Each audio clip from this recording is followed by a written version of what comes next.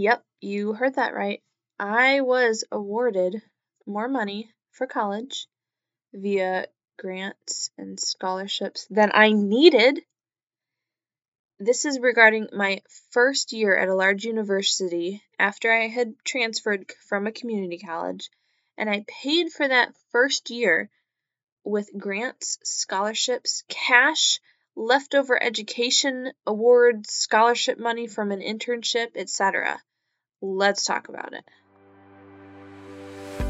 Hey girl, welcome to Money and Mental Peace, a podcast for Christian college girls wanting to graduate debt-free. Do you procrastinate on homework while Googling easy scholarships and money for college because you're drowning in debt and student loans? Afraid you'll never have enough time and motivation to find ways to pay for college when you don't even have enough time to sleep or have a social life? I'm Kara. I too was a stressed college student and overachiever looking for money and mental peace. I wondered if there were other ways to pay for college, and I wished for a clear direction on how to do it. I wanted an easier way to fund college with less anxiety, but I kept telling myself I had no idea what to do, thought I wasn't finishing school fast enough, and thought I would never have enough money. Until some scholarships and rare school hacks got me through debt-free, and I can show you how to do this as well. In this podcast, you'll find mental peace, answers for your future, and enough money to kill it at college. So grab your cold brew and TI-89 and enroll in the most stress-free and debt-free class that you've ever attended. This is Money and Mental Peace.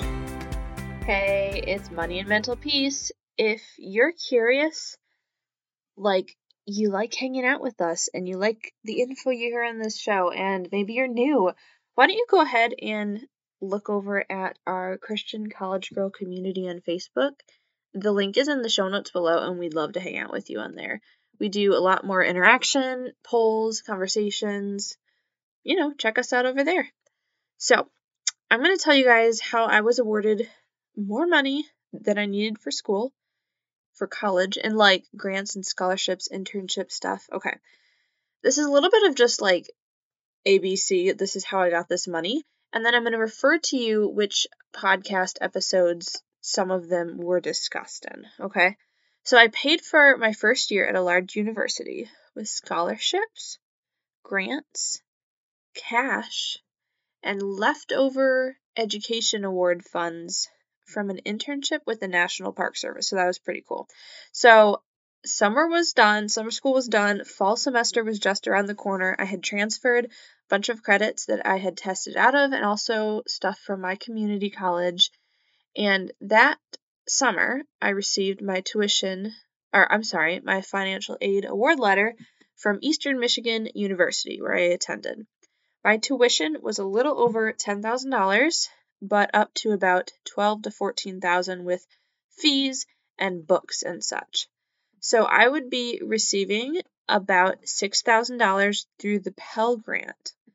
And if you want, go ahead and reference a previous podcast where I talked about that. I had enough money, like I said, more money than I needed for college, that the Pell Grant turned out to be paid back to me in a check. And actually, I don't think it was a check. I think it went to my bank account. And I used that money for gas money and other stuff. Crazy, right? Yeah, so go ahead and check out episode 34 for that. That gives a little bit more detail. This is kind of like a table of contents episode. It's summarizing how I was paying for this school year and then referencing different podcasts I've talked about for it. So, yeah. Okay, so next up, I also received the SEOG grant, which is for students with the most financial need, which was funny. It's also talked about in that episode 34. It's funny because I didn't think that was me. I mean, I still had food and a place to live, and I needed money for college, but it was because I was over 24. I was counted as an independent student regardless of my parents' income, so I was able to get those kinds of funds. Also, Eastern, the university gave me their Regents Scholarship. This is the highest award for transfer students. So if you are transferring, know that a lot of colleges give you that just for transferring. Sometimes it's based on GPA, Actually, probably a lot of it's based on GPA, but quite a bit. Also, I had can you believe I have this exact of numbers, but I wrote everything down because I wanted to share it with people later. I had $5,209.50 exactly, apparently, left from my AmeriCorps Seagull Education Award. This is when I worked under the National Park Service. And I also do reference that in a podcast episode. Let's see which one that was. Okay, it was episode 10 when I talked about having a gap year that actually paid me. So that was pretty awesome. So go ahead and check that one out. Okay, then the next step for paying for a whole year of college, the university gave me a $1,000 Phi Theta Kappa scholarship. This is a, let's see, a high level, oh wow, shoot, what's it called? Honors. That's it, an honors club for community colleges. And the honor society that I was in, I had seen when I had been researching at Eastern that they had this scholarship for people who transferred who had been in this honor society, but it wasn't automatically listed in my award letter.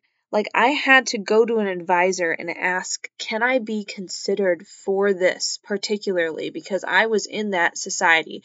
And they said, yes, sure, we'll check if you can get that. And I did, which is awesome, but I had to go initiate. And again, if you've been listening to me at all for a little while, I had to initiate asking after things I had seen. So if there's something that you're like, well, maybe I'll get something because I was in this group and there's a group like that at this college, it's not just automatically going to be put on your account. You have to usually go ask about it. So with all of those things from different scholarships and, honor society, internship, grants, and then I just had a little bit of cash saved that I used for some of the overflow as well. I was all ready for that semester, or that year actually, of college, and actually had more money than I needed, that some of that grant money was paid to me in a check. Insane, right? And it can happen for you guys too. I mean, maybe not exactly how I did it, but there's so many ways to pay for college and get through it debt-free. So I'd love for you to head on over to Facebook, to our Christian College Girl community, and let me know, post if you need money for next semester. Do you still need money for next semester? And how about post a GIF or a GIF? Well, first off, how are we supposed to pronounce it? Second off, post one on how you feel. What are your emotions right now regarding if you still need more money for next year, next semester, or if you don't? We'd love to see you there. Bye.